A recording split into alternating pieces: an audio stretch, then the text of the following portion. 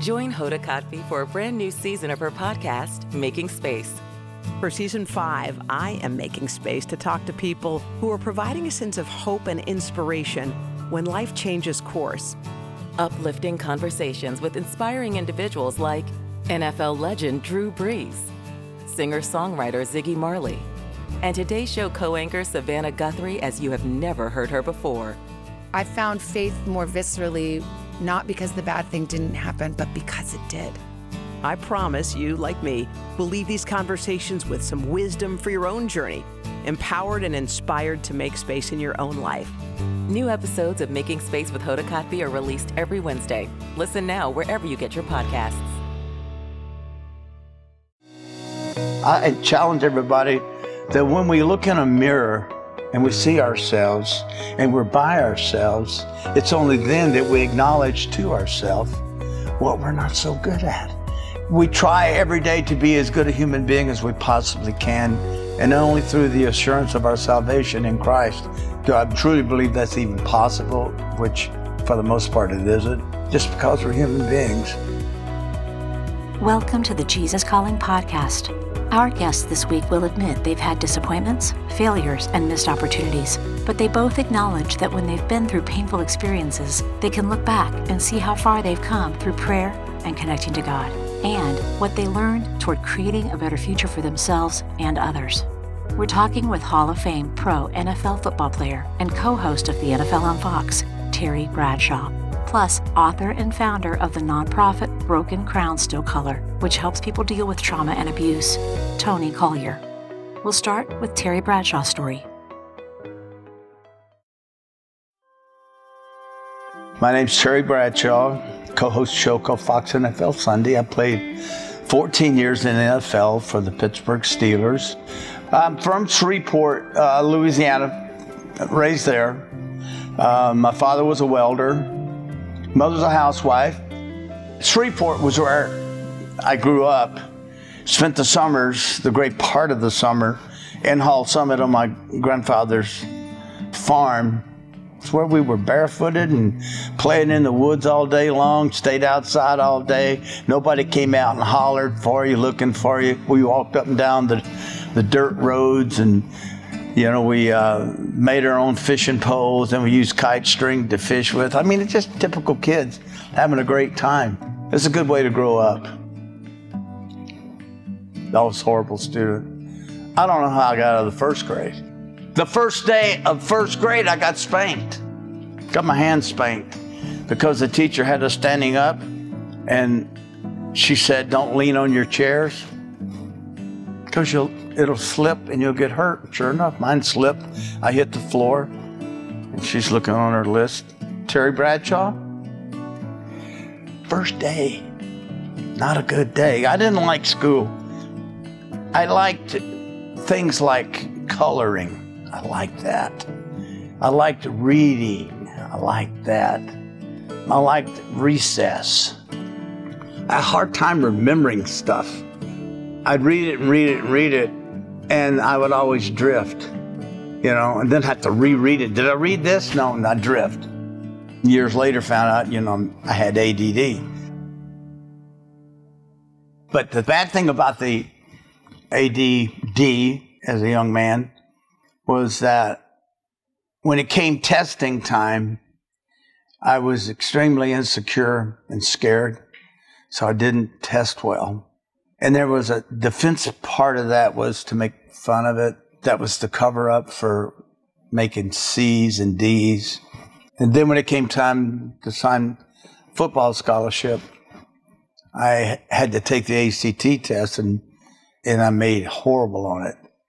I took it twice, so that was embarrassing. So I couldn't go to a major school. So people don't, Notre Dame, Yale, LSU, whatever. I signed with LSU. But I couldn't get in because I didn't have the grades. So they wanted to send me to a junior college. I didn't want to go to a junior college. So I went to Louisiana Tech. Going to Louisiana Tech was the blessing of my life, because that was where I needed to be.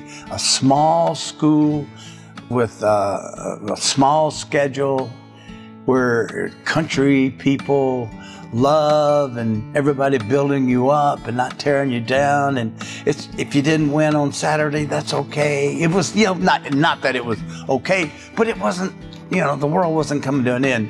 And that's where the blessing came from that. The greatest experience I had as an athlete were at Louisiana Tech. No question. My dream in life was to play in the NFL. There's nothing wrong with that. That's kind of a crazy thing. But it got me out of bed every morning. It was something that consumed me mentally, emotionally. It was all about football. And so all I did was throw the football. That's all I did in my spare time was throw the football. Anybody that would catch it, I'd throw it. Going to Louisiana Tech, not passing the ACT, all part of I'll just say his plan for me. It all works out. Ended up going into the Hall of Fame, ended up winning Super Bowl. Woohoo! I remember the church that I got baptized in. Unfortunately, I couldn't get out of church. Now, I say that because I'm talking to you as a child. But we Wednesday night, Sunday, the dreaded Sunday night. Are you kidding me? It's a child. We don't want to go to church. It messes up our play day. I think as you mature as a man, and you go back and as a child, and I'm wondering, did I truly and fully understand salvation? And I'd had so much. I'd been married, divorced 3 times. So much has happened to me in my life, and going through a divorce, children, and it just felt like the world was crashing down on me emotionally, and I was just pretty much rock bottom. And that's when I decided I'm gonna go back down, accept Christ as my Savior, and get saved and get baptized again. It's okay to not view yourself as perfect. The fact that we acknowledge our imperfections is good. That we seek a love and forgiveness from God, which He's promised He gives us if we ask Him for forgiveness. That's like the greatest message ever, knowing that I can be forgiven of my sins. The only thing that's ever going to bring us total peace is going to be the assurance that God sent Jesus as our Savior. And if we believe in Him, we have eternal life.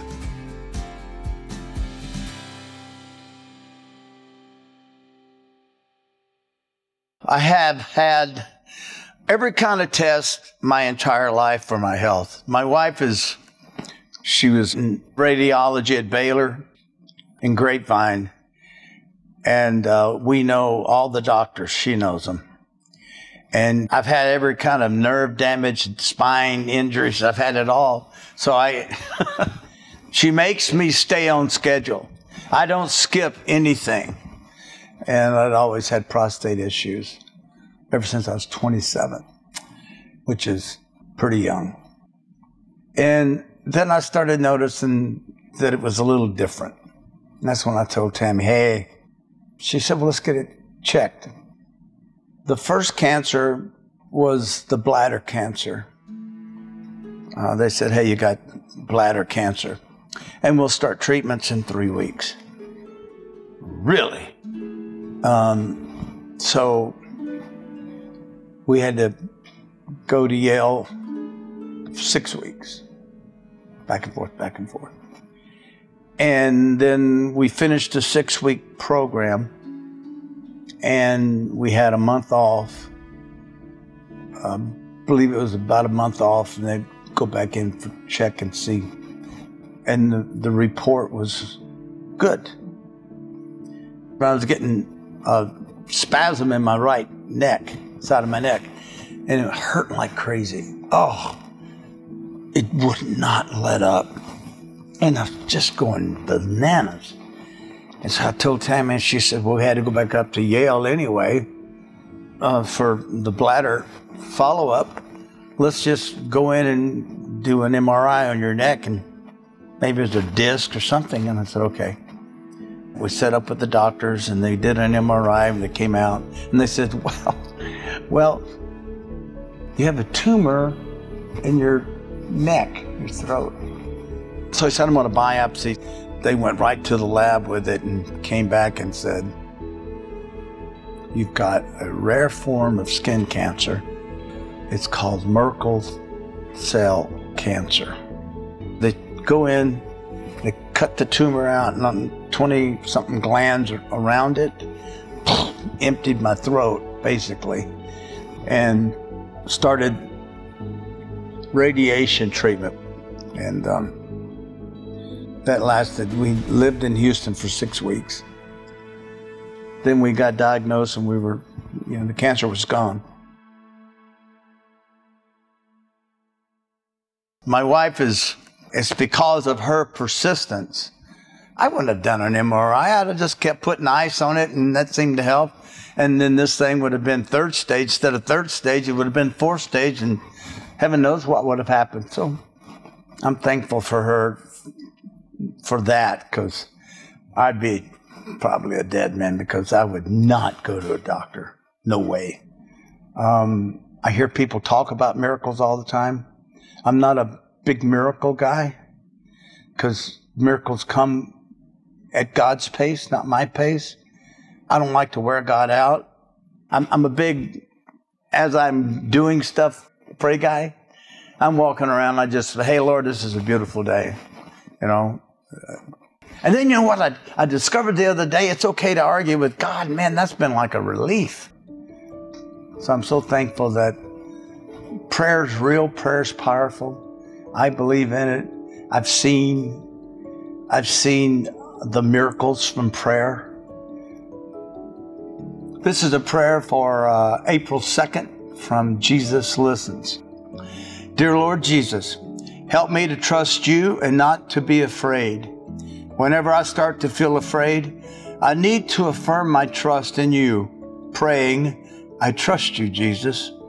As I speak and sing praises to you, your face shines graciously upon me, blessing me with peace. I will trust and not be afraid, because you are my strength, you are my song, and you are my salvation. In your loving name, amen. You can see Terry on the NFL on Fox during the 2023 Super Bowl game. Stay tuned to Tony Collier's story after a brief message.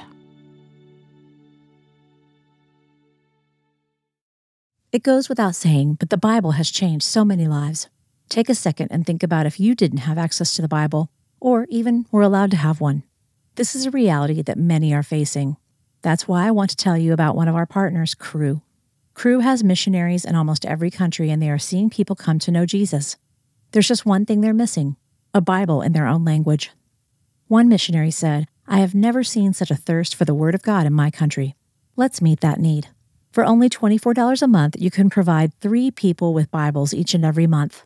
When you sign up to provide 3 Bibles with a monthly gift of $24, as a thank you, Cru will provide meals to 12 hungry individuals through their humanitarian aid ministry. Plus, you'll receive a free copy of the Jesus Listens devotional. Simply text CALLING to 71326 to help today. Imagine just how much this gift could change someone's life. So text CALLING to 71326.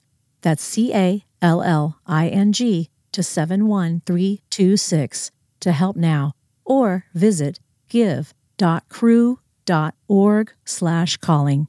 Again, that's give.cru.org/calling.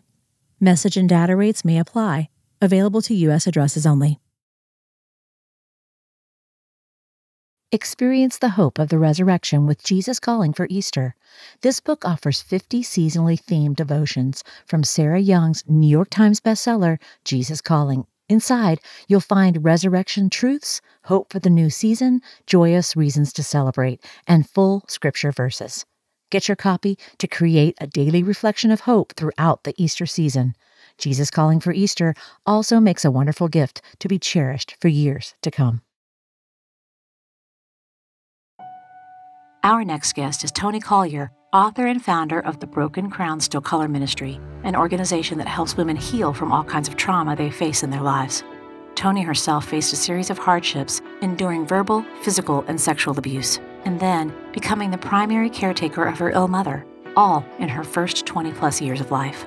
Fed up with feeling like a victim, Toni was resolute about not letting her darkest seasons define who she was. As she took steps toward healing, she describes finding restoration of broken relationships and new ways to help people in their journey toward healing. Hey, I'm so excited to be here. My name's Toni Collier. I get the opportunity to be the founder of a women's brand called Broken Crayon Still Color. I get to just talk to women and men about brokenness and trauma and what Jesus says about us not only being a holy people, but being whole people as well. I grew up in Houston, Texas, blended family. I had 3 older brothers. And I remember when I first entered into counseling and told my counselor my story about being, an 8-year-old little girl and taking my mom to doctor's appointments when I was 12 and 13 through a hardship license and filling out her little medical forms and putting the pills in the correct boxes for days. And she introduced this phrase to me called parentification. So being a parentified child, it's essentially when we miss the natural progression of your parents taking care of you as a child. Then around late 40s, 50s, you kind of start to take care of your parents.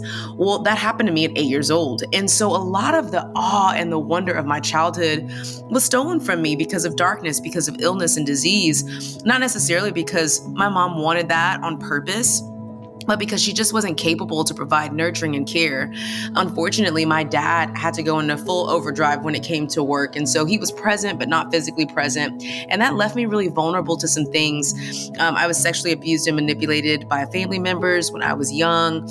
I grew up way too fast, thought I was like a little adult at 13. It just kind of opened up this unprotected state from the enemy just to come in and steal so much of my childhood and the light that God was really trying to put in it.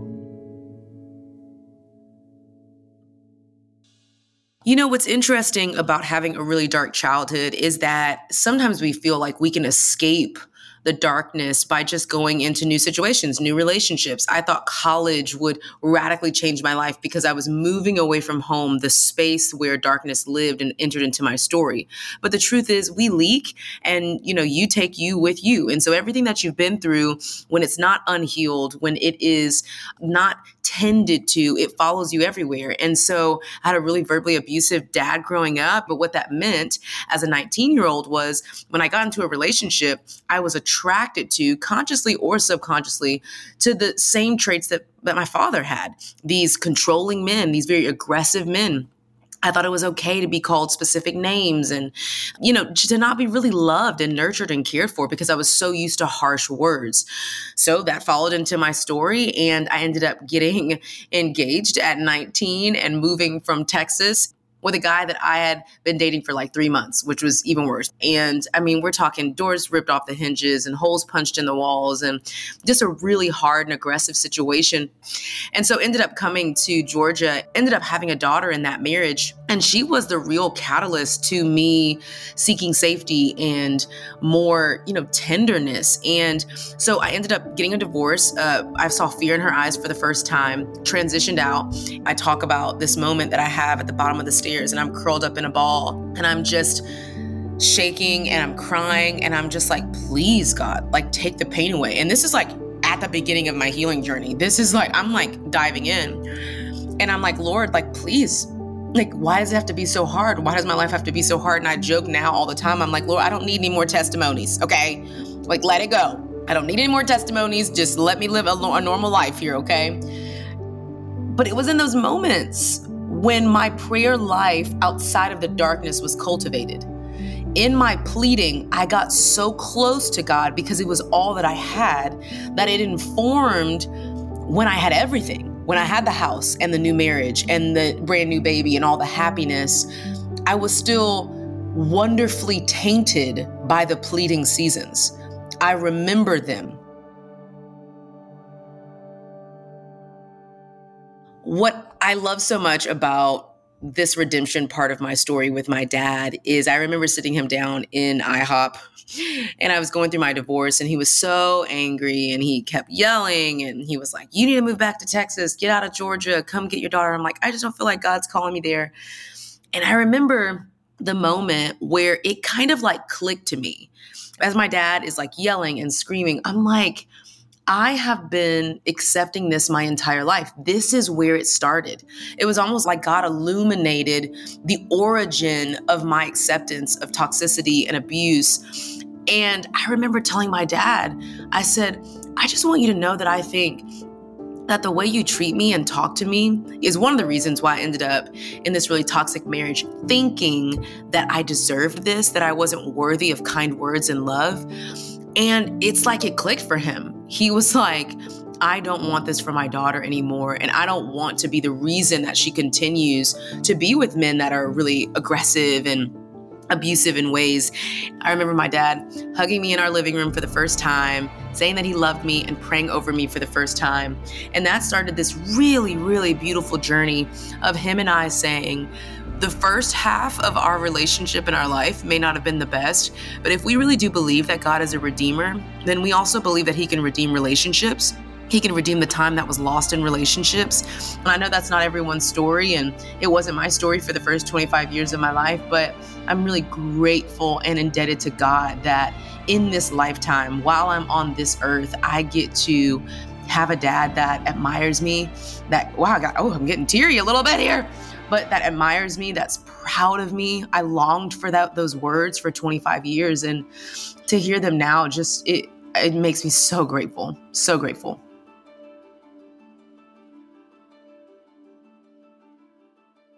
Ended up getting out, became a single mom.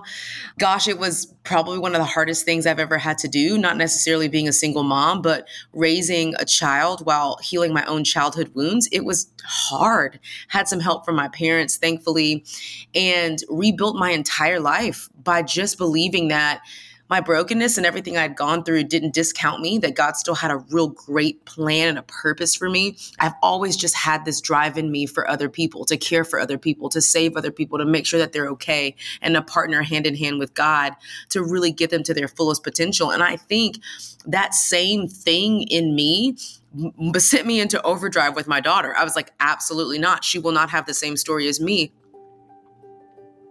In really, really dark seasons, I don't think I was praying. I think I was pleading, which is okay too. I think God accepts all of it. We look in the Psalms, and David, that poor sweet man, I mean, he was pleading a lot. Like, Lord, turn your face. I am flooding my bed with tears. I'm soaking my couch. Like, it was crazy. He was pleading. And I think that in my moments of pleading is when I felt the presence of God the most. What's interesting is like every, shadow has a gift, and every gift has a shadow. And while it's really sad, and I've had to go through a lot of counseling, hello somebody, for those years, I look back now, and the nurturer and the person that I am to my friends and my husband and my children was cultivated in those early years. I deeply love to care for people. I like to anticipate needs. I want to make sure that they're okay. And in a healthy, more consistent way of living, it's a beautiful thing that I get to do and be for the people that I love around me. Healing is not linear, and it's extremely painful. And it's interesting because my rock bottom almost wasn't the culmination of everything I'd been through, all the trauma and pain from childhood and the divorce and all the things, being a single mom. My rock bottom moment was when I started the healing journey and had to really look at it and accept that all that had happened, that maybe I wasn't worthy enough for protection as a child, that it wasn't fair, that I had to take care of my mom. And it was okay to ask the question, where were all the adults? Why was I alone as a kid so often taking care of my mom? That was my real rock bottom.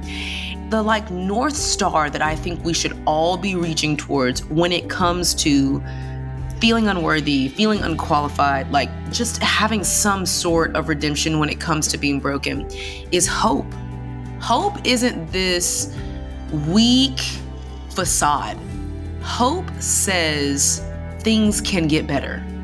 Hope does not say that things will get better tomorrow. Hope does not say it's going to be easy.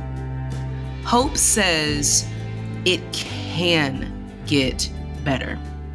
And I think when we sit down in our mess, we sit down in our counseling sessions, we sit down in the hard conversations that we have, we sit down and look in the mirror and say, oh my gosh, like pain was done to me, but also I caused pain. When we can sit down and say, I am here in the darkest of dark valleys, but I have hope that mountains will come. I have hope that light still serves its purpose in darkness. I think the presence of hope helps us when we're in the lowest of areas.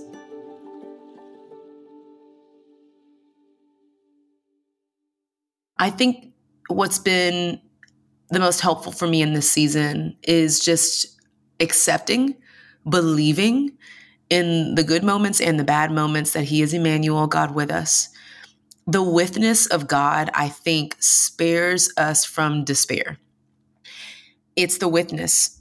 It's always been the Jesus with us, not against us, but completely for us, standing next to us, kneeling next to us, laying next to us when we need Him the most. I think what someone needs to hear today is maybe it's not the grief and the pain and the betrayal and the abandonment that takes you out, but the belief that you would have to feel it all alone. And you do not. We do not, because we have a God that's with us. I have not forgotten the pain that I've walked through. I have not forgotten how hard it has been to heal. I have not forgotten what it looks like to look your daughter in the eye and she represents some of the hardest parts of your story and still having to love her through it. I don't forget those things. And so what happens is it carries over now into my now prayer life. And my now prayer life looks like gratitude. It looks like I get to meet with a God who didn't leave me, who did not forget in the darkest moments. Jesus Listens, June 19th. Valiant Jesus, you are the champion who perfects my faith. You've been teaching me that the more problem-filled my life becomes, the more important it is for me to keep my eyes on you. If I gaze too long at my problems or at world events that trouble me, I'm likely to become discouraged. Whenever I'm feeling weighed down or disheartened, please remind me to turn to you. I'm grateful that you are continually with me and you always hear my prayers. Instead of just letting my thoughts run freely, I want to keep directing them to you. This gives traction to my thinking and draws me nearer to you. Lord, I praise you for your unfailing love that surrounds those who trust in you. I trust you, Jesus. In your invincible name, amen. You can find Toni's new book, Brave Enough to Be Broken, at your favorite retailer.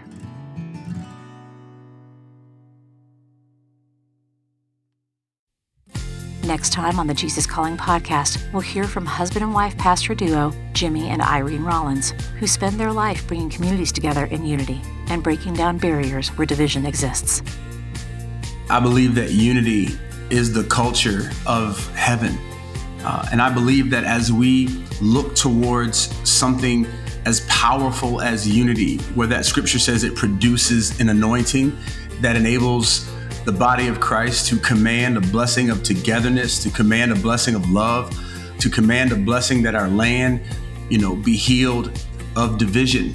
And when we acknowledge this unity that the word speaks about, unity defines itself in diversity. It defines itself in difference. Want to hear more inspirational stories of people who have been changed by a closer walk with God? Then subscribe today to the Jesus Calling podcast on Apple Podcasts, Stitcher, or wherever you listen to your podcasts. And please be sure to leave a review, which helps us reach and inspire others with these stories. Plus, if you like seeing our guests as well as hearing them, you can find video interviews available on our YouTube channel at youtube.com/JesusCallingBook, on Facebook, and on the Jesus Calling Instagram page.